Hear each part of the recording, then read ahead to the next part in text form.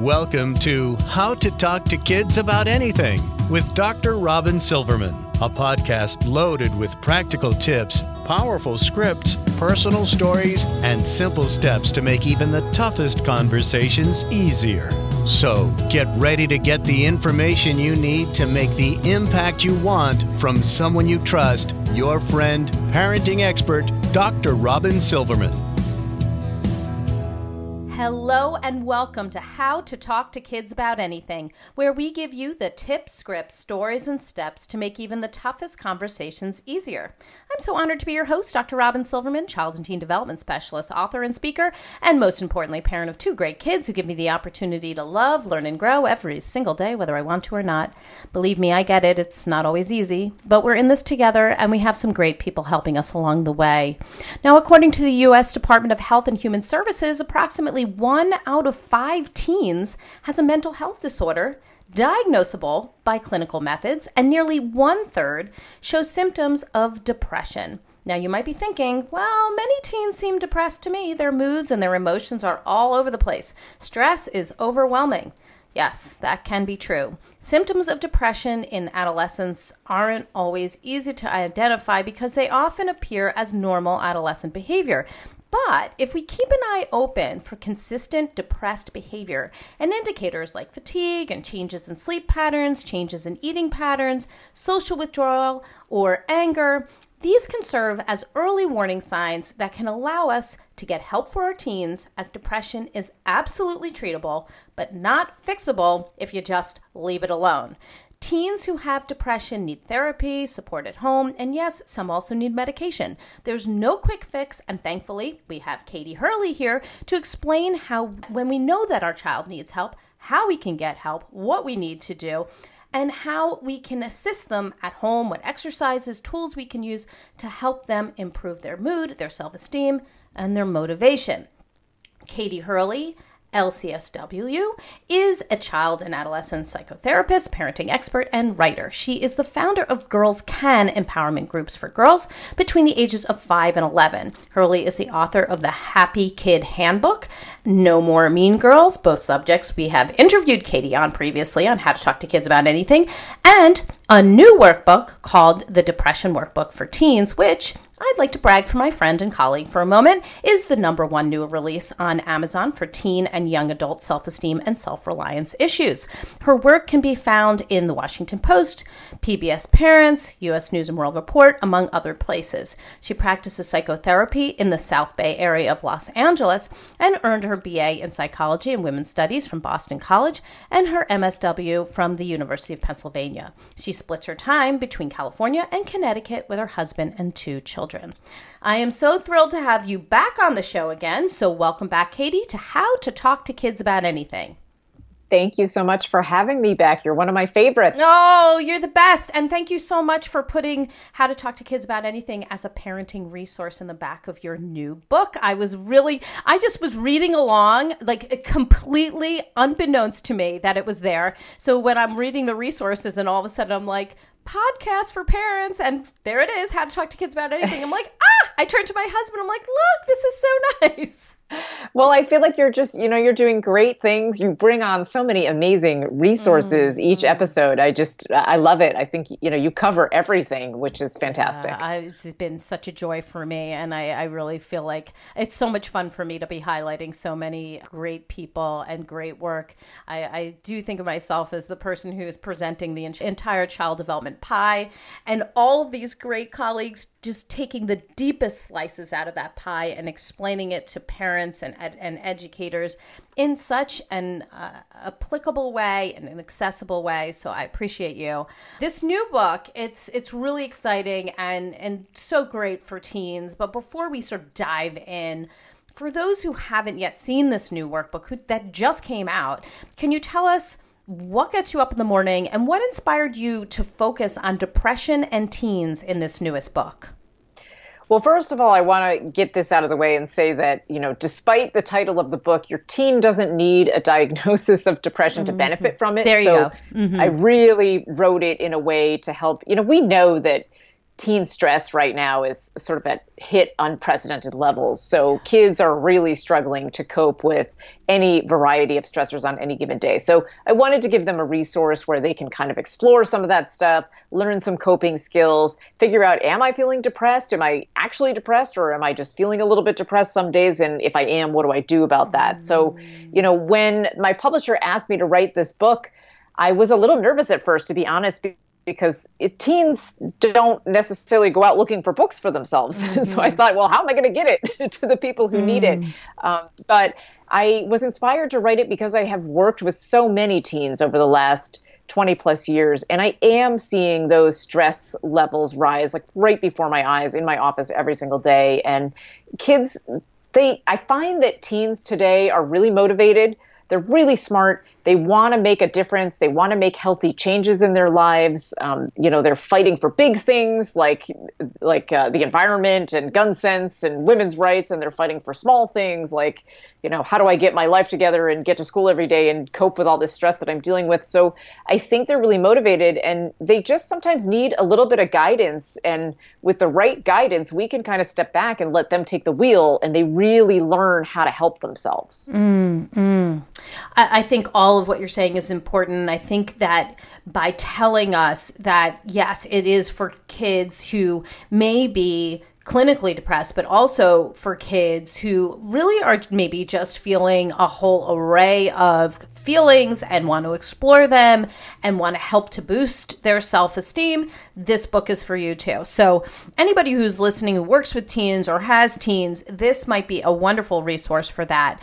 And you introduce your book with some help in understanding how depression is different from normal ups and downs of teen life. And you say that depression is when feelings become so intense you feel helpless and hopeless, and clinical depression can take over your life. So for those parents and educators who are listening, can you help us understand sort of the difference between those two things? Like, what should we be looking for that's sort of alarming, or red flags that we should be looking for, versus what seems sort of normal undulations of teen life? Well, this is one of the most difficult parts about teen depression, because the teenage years are fraught with up and downs, and that's kind of normal. They go through a lot of stuff. They have a lot on their plates. Then we have the whole issue of hormones and growth and change and brain development. And it's kind of like this big giant soup of stuff happening inside their brains on any given day. And so it can be hard to weed out, well, what's just a bad day versus what's actually a problem. So, one of the hallmarks of a clinical depression is that it lasts for 2 weeks or more. So with adults, the other thing that's tricky is with adults, they always say, and the way they portray it in movies and on television, even on sort of teen television, is that depression looks like very, very, very, very sad, crying all the time, can't get out of bed. But for teenagers, a lot of times they have an incredible capacity to get themselves out of bed, but then they're really angry and irritable, and they're having these giant meltdowns and blow-ups, and they seem to come from out of nowhere, and you can't really track what exactly is going on. Well, that's the depression talking. So a lot of times we warn parents to look for irritability that lasts a long time, or that crops up daily over, 2 weeks or more.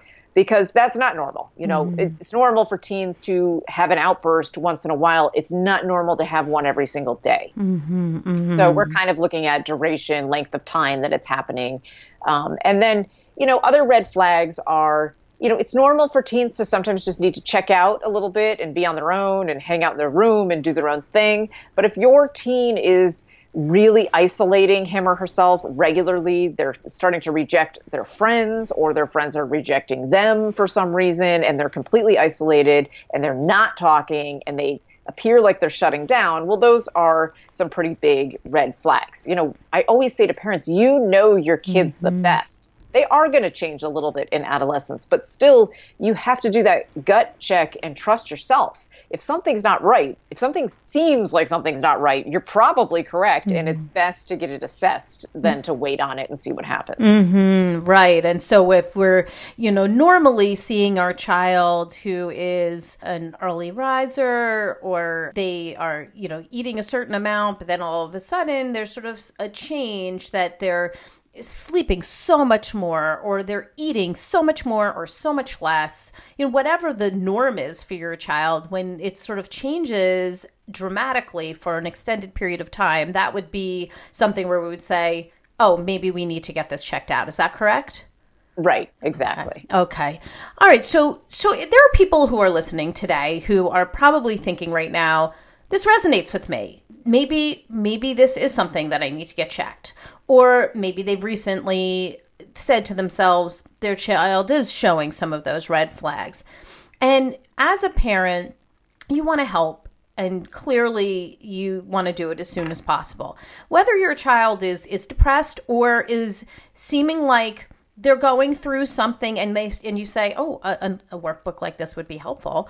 What would be the conversation that you might have with that child so that they understand what's going on with their brain and their body, and how they might be able to help themselves right now? Because it feels like, hey, here's this workbook, by the way, see you later, is probably not the best mode of getting that done. So what would you, what is the conversation we can have with our kids that show that we are understanding of them, that we want to help, and that they can get help? Well, I mean, one quick story before I dive into that. Oh, I like stories. A mom shared with me that she had pre-ordered the book, and I knew her in childhood, so we go back a long way, but she had pre-ordered the book for one of her teens, and she put it on the kitchen counter, and when her teenager came home from school, she'd kind of been nervous all day. Was this going to be a good thing, or was this going to be the thing that caused the next blow up? Mm-hmm. So she kind of was on edge all day, waiting for her child to get home. Her teenager gets home and sees it and starts flipping through it. And she said to me, she sent me this really beautiful message. And she said, I just want you to know that she opened it up and she's flipping through it. And I was worried that I would see anger. And what I saw was hope and feeling understood. Nice. And she's like, and then I felt so relieved. And I think she felt a little relieved. And then we were able to talk about it like, hey, you're not the only one. And here's this great resource. So we can do it together, or you can do it on your own. But, I just wanted to get it for you. And she just felt like, her teenager felt really relieved that finally she was being understood. So I think, these things are hard to talk about. And because teenagers, let's be honest, we walk on eggshells around them because we don't know how they're going to respond to things. Exactly. It can always go either way, even under the best circumstances. So I think one thing to do is to really just normalize it. And we have to be better listeners than we are talkers. Parents tend to talk a lot and we tend to have a lot of answers because we're good at stuff. But I think we need to really focus on listening. And so what I've been saying to parents who are asking me this exact question, well, how do I introduce this to my kids, is just say, I heard about this great resource and you may like it and you may not like it, but it feels to me, and maybe I'm totally wrong, but it feels to me like, you seem a little lonely lately, or you seem like you don't really want to be with your friends, or just something seems different, and I'm here for you. So whatever you want to tell me, I'm here for you. That's all I'm going to say. You can flip through this or don't, or we can save it for later. But I just wanted you to know that I'm thinking of you. And if something's going on, I'm here to listen. And I won't even talk. I'll just sit here and listen. Mm-hmm. And sometimes that's enough to really open up the conversation. And then, in terms of talking to them about their brains and what's happening, that comes later. The first step with teenagers is we got to open that door. Sometimes it's only open a tiny crack, and we really need to widen that crack, and then we can start helping them without sticking our whole self in and going, I'm here, talk to me now. Yes, right. We always come at them at the wrong time. Exactly. They've been surviving school all day, and we're like, we've got 20 questions, and that's the worst time to, of course, to get a bunch of questions. But to be honest, sometimes they come at us the wrong time. It's like 1 o'clock in the morning, and by the way, I'm ready to talk now, or I'm divided in 3 different directions, and hey, how about now while you're cooking dinner and you're also helping somebody with their homework? So, it doesn't, the timing is not always good on any side, but, I often say cries for help don't wait for a hole in our schedule. So you got to take it when you can. I always remember, do you remember from years ago, the drop everything and read campaign? Mm-hmm. I always think of it that way now, like drop everything and talk. Like if they're ready, then just drop everything and talk. Just leave dinner alone. And exactly. Oh, so important. Yes, absolutely. So some of the areas that you mentioned in the book are incredibly practical, that there are things that our kids can change, that we can change with some effort and commitment. I'm not saying it's like, oh, no problem, but you can change it as soon as possible. And I'm talking about our eating, what we do before bed, maybe some exercises that we do or activities we do, who we spend time with. Can you talk about some of these really practical areas, what we can help our kids to be doing that can elevate their mood? And it's just simply just changing some of those key things like eating, sleeping, or activity level. Yeah, well, I think, one thing that's really exciting about depression research right now is this idea of how does our food affect our brains and what can we do differently to improve our moods? And they are finding connections between the foods we put into our body and the way it affects our moods. So it's really important to talk to teens about that and help them. So I have a whole section dedicated to that because, you hear little snippets, oh, the Mediterranean diet is best and this is best and that is best. Well, the truth is we have to limit our processed foods, right? Making our own foods is always going to be better than pre-made foods. And not to say that we never eat pre-made foods because that's completely unrealistic. And so we like everything else. It's a matter of balance. But when we're really thinking about putting those good omega-3s and, just nuts and seeds and avocados and fresh vegetables and all this stuff, when eating like anything else is a habit. So the more we eat healthy foods, the more we crave healthy foods.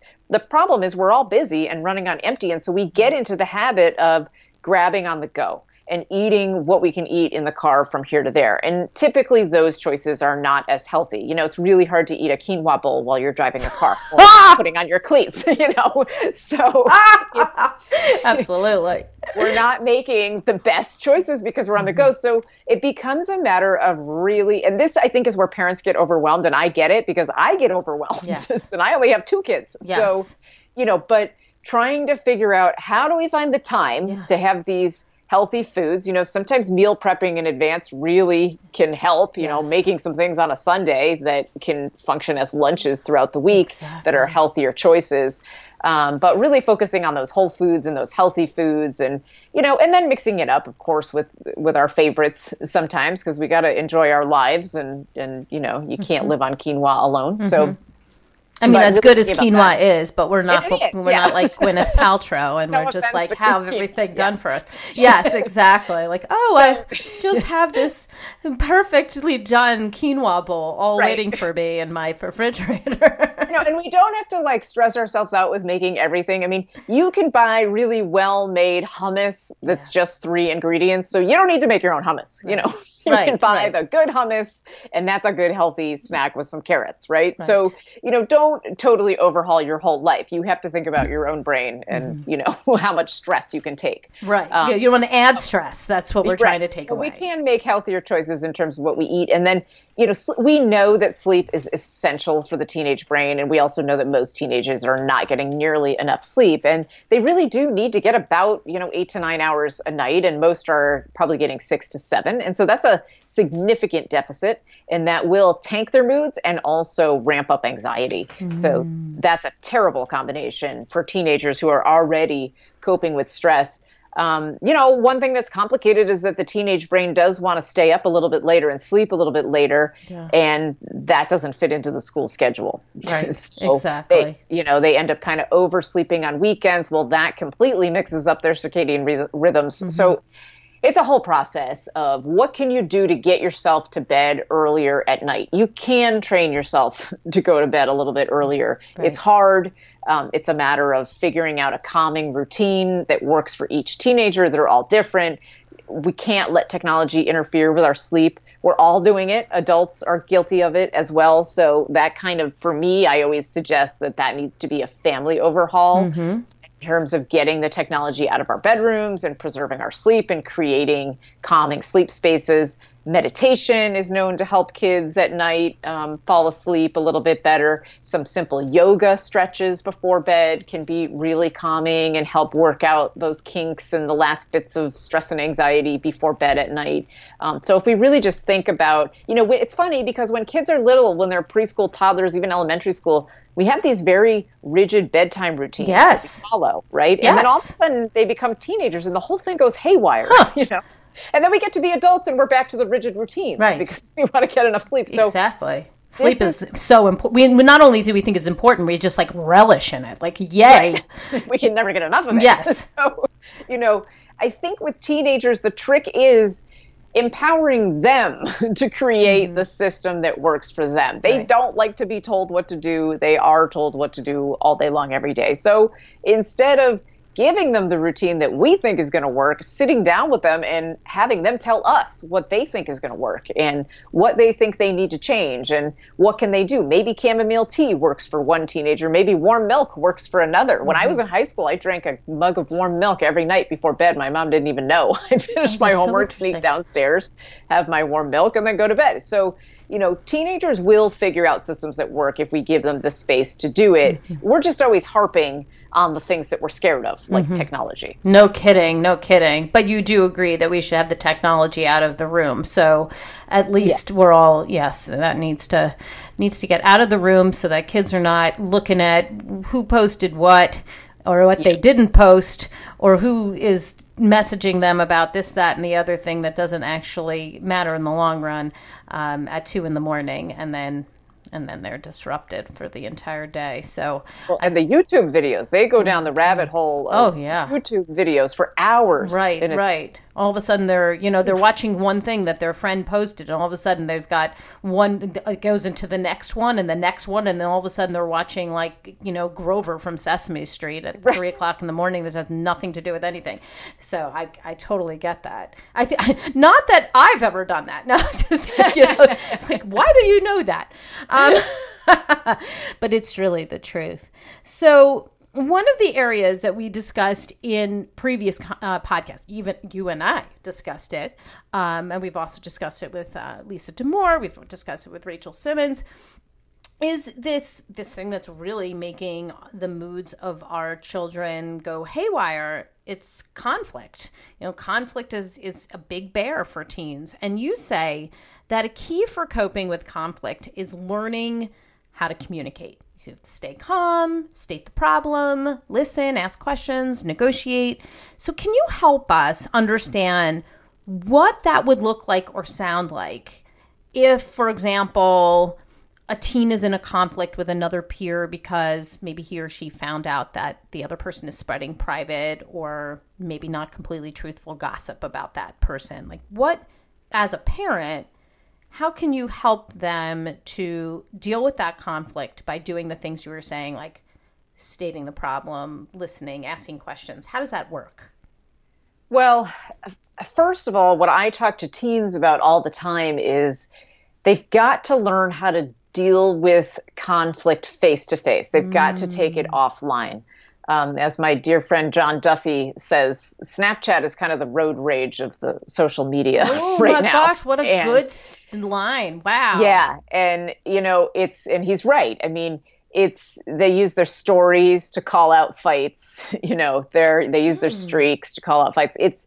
It's alarming what goes on in Snapchat, in text messaging, the screenshots of, someone tries to have a heart-to-heart over text, and the screenshots get taken, snippets of them only, and shared in a certain way. And, ouch.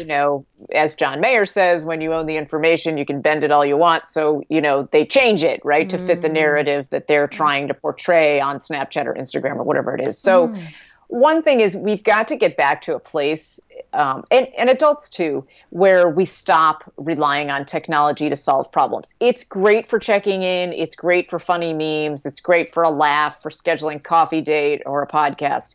It's not great for solving a problem, right? Because we can't know what other people are thinking. So that's kind of step one, is really guiding our teens away from that. They're very stuck on it right now because it's quick and easy. Yes. And they tell me all the time that they get into these chats and then they don't know how to get out of them. Mm-hmm. So because the other person is texting so furiously and so fast and including other people, and it's very overwhelming. I mean, these conflicts go down very quickly between teens, whether it's text or social media. They happen very, very quickly and get out of control very quickly. So step one is taking it offline and taking it face to face and learning how to say, I teach kids all the time how to use I statements and to just say, when you shared that screenshot, I felt really embarrassed and overwhelmed. And I wish that you didn't share that screenshot. Can you tell me why you shared that screenshot? And, the other person probably will get defensive, because one thing that is happening is that teenagers aren't taught how to handle conflict face to face. So they haven't really worked it out. They don't know what to do. They're also living in this time, and we have to remember this as the adults. We have put them in this position where everyone has to be a superstar. Everyone has to be the best. And that means somebody's the worst, and when something goes wrong, there's always someone to blame. That's kind of the messaging that kids are getting from a young age on up. I see it in sports. I see it in theater. I see it all the time where, because of that person, it didn't go right. And we have to stop that. Blame is useless. Blame is useless. Right. We can work through things together. We can talk about what went wrong. I say to teenagers all the time, even if something is 98% someone else's fault, you have got to own your 2%. Yes. And you do that by saying, I'm sorry that I did this. Right. Here's how I feel about that. And so they have to have practice with that. And that starts at home. And parents can really role play things with their teenagers. I do it in session all the time. But parents could do this at home where, okay, tell me what the problem was. What was the conflict that happened that you didn't know how to handle? We're going to go back to the beginning, step by step, and we're going to role play it. And you be you the first time, but the second time I'm going to be you and you're going to be your friend, and we'll switch roles. And that way we can have empathy for each other and try to think about what the other person might have been thinking. Right. This was it's sort of similar to one of the things you talked about in your workbook, which is like my concept of a do-over. I don't remember what you called it, but almost like you get to go back and say what you wished you said in that situation, right? Right. Yeah. And funny, I was watching a Seinfeld episode the other night where George was coming up with all these comebacks after the fact. And, I wish I said that. I wish I said that. But, I think we all go through this. And I think teenagers go through this a lot, where it's really hard in the moment to think of the clear thoughts that you want to convey. Oh, yes. And so sometimes things just pop out of your mouth and then you regret it, But the great thing about being human is that we can go back and say, I'm sorry that I said that. Yes, I wish I said something. Yeah, I wish I said this instead. And I'm sorry because I know that what I said hurt you. Now, we may not get forgiveness right away. Right. We may not get it in 1 day or 3 days or 1 month. But we can own it and we can apologize for our role in it, and we can try to learn from it and do better from there. Ooh, so good, Katie. That is exactly right on. I think that step is so often missed because we think to ourselves, well, even if I do say that, it may not help. Well, it may not help right away, as you're saying, and perhaps that person does become, more distant from you, and you don't get the relationship that you wanted. But it takes something off of you a bit, doesn't it? It kind of changes the way that you sit in your own body, because you've done what you needed to do to put it to rest as much as you can. And now, yes, the ball is in the other person's court, but maybe, it's going to be months from then or years later, that person comes back to you and says, you were really brave to do that. And I should have been more forgiving, or whatever it might be. It might not happen right away, as you said, but it could happen in the future. And even if it doesn't, you can sit strong knowing that you did what you needed to do. And on the flip side of that, too, is when people come to us for forgiveness, and come to apologize for something, I find myself saying to teenagers a lot, forgiveness does not mean just saying, okay, everything's fine now. Forgiveness is giving yourself permission to let go, that thing doesn't have to take up a whole file folder in your brain anymore. Now it can be gone. Now it can be over and you can move on. And the friendship may take time to repair. But forgiveness is just leaving the door open a tiny crack, but letting go of it so that you're not burdened by it anymore. Good point on that. That forgiveness thing is a tough step. And I think so often we aren't taught exactly about that. We bury things under the rug and move on, but it's still occupying our brain, as you're saying, and that's not healthy for anyone. So you give some exercises that allow teens to show gratitude. You talk about journaling, creating a mantra that can assist them during the day. Can you tell us how we can approach our teens and help them to do some of these positive things for themselves that they can really do for their whole life? Right. Well, and it's funny because one of the big reasons I did jump at the chance to write this book, and this happened even just the other day as a teen client was leaving my office. But, if you're a parent of a teen, you know that they don't always take your feedback, but often they will take someone else's, which is a frustrating part. So frustrating. You're like, a teen mom said to me the other day, I just said this to him yesterday, but because you said it, it's gold. It's genius. By the way, Katie Hurley is a genius, and mom has no idea what she's talking about. Yeah. Yes. So, and I kind of laughed and I said, I think the thing is, though, as teens are working toward individuation, it's good for them to have other adults they can trust and that they can check in with for information and get good, solid information and strategies. So that's one of the reasons I put these things into a book, because parents can hand it off and say, hey, talk to me about what you're learning in it, but you teach me. Right. But it is, we know research shows that gratitude is really important in terms of our mental health and happiness and just feeling calm and good. And often it gets overlooked. I always joke that we do this weird thing in the United States where we're always super grateful in November because of Thanksgiving. And then the rest of the year, we're like, I'm really stressed out. Yes. Right. We have you see those people on Facebook, each day is devoted to being grateful to something. Yes. And it's great, but it's like, but what about the other 11 months? Yes. Because, Good point. it's not a 1 month thing. So I think, the other thing research consistently shows is that journaling is a really powerful exercise for people of all ages in terms of just thinking about gratitude and what makes us keep going. And so with teenagers, I often ask them to maybe do journal exercises where they write down, I'll say, do your best and worst of the day, because we can't ignore the worst because it takes up brain space. Yes. But if we write it down, we get it out and then it doesn't have to take up brain space. So I'll say, write the 3 worst things that happened today. Just write those down and then take a few deep breaths. And after that, close your eyes and just breathe deeply and think about, well, what today makes you grateful? And it doesn't, the thing we do with gratitude that makes people not want to practice it, is that we always make it these big things. Oh, yes. It has to be these big things. You know what? You are allowed to be grateful for a Hershey's Kiss that tastes really good today. Yes. I would be grateful for that right now. Right. That sounds good. We have to teach young people that you can be grateful for the small little things, the butterfly that flew by your face and made you stop and think for a second. Just those are the things, those little small moments add up to big feelings of gratitude over time. So those are the things we want to kind of check in with. Yeah. And, in terms of mantras, I do it all the time for myself. And so teenagers always they roll their eyes at me at first when I talk about it, but then we'll joke and we'll come up with absurd mantras that don't make any sense. But then we'll kind of talk about what's your tagline? Have a tagline that makes you feel good about yourself, or you can conquer the day, or, whatever. Doing the best I can.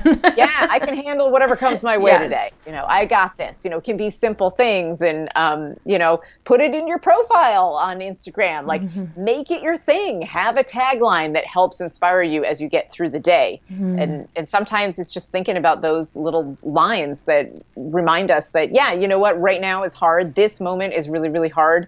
But I've been through hard things before, and I can get through hard things again.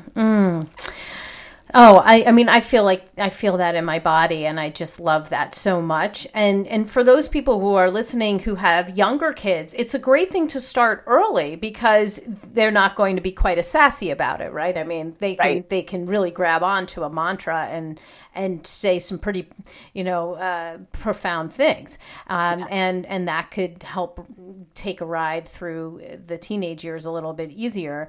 But of course, that can change over time as well. So you don't have to wait till the teen years to create that mantra. That's something we could do right away, and I love that. So I like the practical tip of reframing negative thoughts into realistic thoughts. In fact, that was the picture that I put up on Instagram last night in my stories, because I just think it's something that teens and adults do so often, is that the negative thought that we have in our head becomes our truth when actually it may be completely devoid of truth. So can you help us to understand the difference between a negative thought in our head and then the realistic thought that really we should be thinking about? Give us some examples and maybe some insight into how this transformation from negative thought to realistic thoughts can help teens who are coping with the ups and downs of moods or actually coping with depression. Well, so one thing we know about teens is they tend to zoom in on small things that happen, and those small things take up a lot of space in their thoughts because they get stuck in this negative thought loop. And then one unfortunate thing that I feel like has happened just in the world in general is people do this thing where they're like, just think positive, say something positive. And it's like, when you're really bogged down with something negative, it's really exceptionally difficult to just blurt out and believe something positive. Right. So for me, I'm always saying, let's be realistic. Okay. Instead of trying to reframe a negative into this happy, sunshiny positive, let's reframe it into realistic. So for example, if a teenager is coming home from school and let's say they bombed their English test, for whatever reason, they just didn't What's do the well silver lining? Yeah, right. Tell me something positive. Tell me something positive about bombing that test. At least I've learned. Scenario. So, I'll say to them like, okay, all right, yeah, own it. Own that negative thought. Like, I'm failing English. I'm going to fail English. I'm failing English. So let's talk about that. But let's zoom out and let's reframe it. And let's say, okay, so that's one grade. You bombed this test. You definitely spectacularly bombed this test. It did not go well. We're going to own that for a second and talk about it. But let's zoom out. What other things have you turned in so far this semester? Well, I turned in a paper and I got a B on that. And I got a C on this and I got a B+ on that. Like, let's zoom out and let's look at the whole arc of English right now this semester. And let's say, hey, are you really failing English, or did I struggle with one test and I'm going to go to the teacher and get extra help and see where I can go from there? So, instead of getting stuck in, I'm failing English, this is a disaster, I'm going to be grounded, my parents are going to be so mad at me and disappointed. Let's get out of that thought process and reframe it and say, I've been doing pretty well in English all along. I struggled with this one thing, but I can get extra help. Oh. Yes, that feels much better than I'm not going to get into college. I'll never get a job in my life and I'll die alone.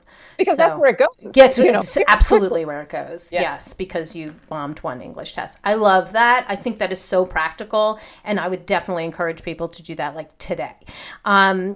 Since we're coming upon the end of the podcast, I'd love for you to finish this sentence. The one thing I really want people to know about depression and teens is... Depression feels very overwhelming and it's very hard to describe. So it makes it difficult for teenagers to communicate how they're actually feeling. It feels like this big cloud that's walking around with them and they just don't know how to put up the umbrella. That's so beautifully said. And I bet you people are really resonating with that who are struggling with depression, not just teens, but anybody who's dealing with depression. And I do love that what you're saying through this workbook and through this podcast is that we are happy to be your umbrella. Like we are there to help you. and to help you put up your umbrella, to help you put an umbrella up for you while you're dealing with this stuff so that you can get the help you need, because everybody is worthy of getting some help. And while their kids are pushing us away, and it feels like teens can be so angry and frustrated and sad, and you might feel like you just don't know what to do, they can get help, and depression can get better. And the moods, if it's not depression, are going to change and grow over time as well. So I think that's such a beautiful analogy, and I so appreciate you bringing that up. Give us your top tip. What do you think, what do you want us to know, and what do you want us to do and take away from this podcast today? Well, I think I want parents to know that they don't have to be scared of depression, that if they are worried about their kids, that they don't have to fear that this is going to change their lives forever. This is something that they're going through, and it's something that is treatable. And, parents everywhere are very fearful of the word suicide because we're hearing it a lot in the media right now. But suicide is preventable. And so help is out there. And I think, the other thing I want them to know is that we are living in a time where we're constantly being told, because of media coverage of things like helicopter parenting and all the other words they come up with, we're constantly being told, back off, leave them be, let them figure things out. And so the message that the teens are getting is, you got to figure this out on your own. But everybody needs help sometimes. So, don't be afraid to step under the cloud with your teen and put up the umbrella for them. Eventually they'll learn how to do it alone. But right now they can't, and they do need you, and that's okay. This is a time when you should step in and be there to hold it up for them until they climb out and figure it out. So if you feel, after listening to this podcast and reading your workbook, that your child is depressed, clinically depressed, what would you want somebody who's listening in today to do right away? I would want them to call their primary care physician right away and say, I'd like to bring my son or daughter in for an extra checkup, evaluation, and talk about this and get some resources. We do know that in some areas of the country, resources are pretty scarce, but primary care physicians have a way of connecting with the local hospitals and sourcing, social workers and therapists and marriage and family therapists and all kinds of people. So don't stop, keep asking. Not every school has a counselor on campus, but if they do, walk right in there and use it, and don't be afraid. So good. Give us the resource of the week. Where can we go to get more information about you and your new workbook and your old books as well, because they're still great? Well, everything is housed on my website, practicalkatie.com. And if you follow me on Instagram at Katie F. Hurley, I give lots of different tips and information from all of my books. Awesome. Well, thank you so much, Katie, for your insight and your strategies. I think what you've provided here is really important and very helpful to so many people, whether you have a child who you believe is depressed or has been diagnosed with depression, or you have a teen that's just been going through some hard times and you need some extra resources. I think your tips and your tools can really help a lot of people. So thank you so much for being on the show today. Oh, thank you for having me back. I really appreciate it. Well, many thank yous. I've got my takeaways, and sweet friends, I know you have yours. Let's discuss them. Come up on Facebook. You can go to the Dr. Robin Silverman page, or let's chat about it at drrobinsilverman.com or twitter.com/Dr. Robin. I am also on Instagram under Dr. Robin Silverman.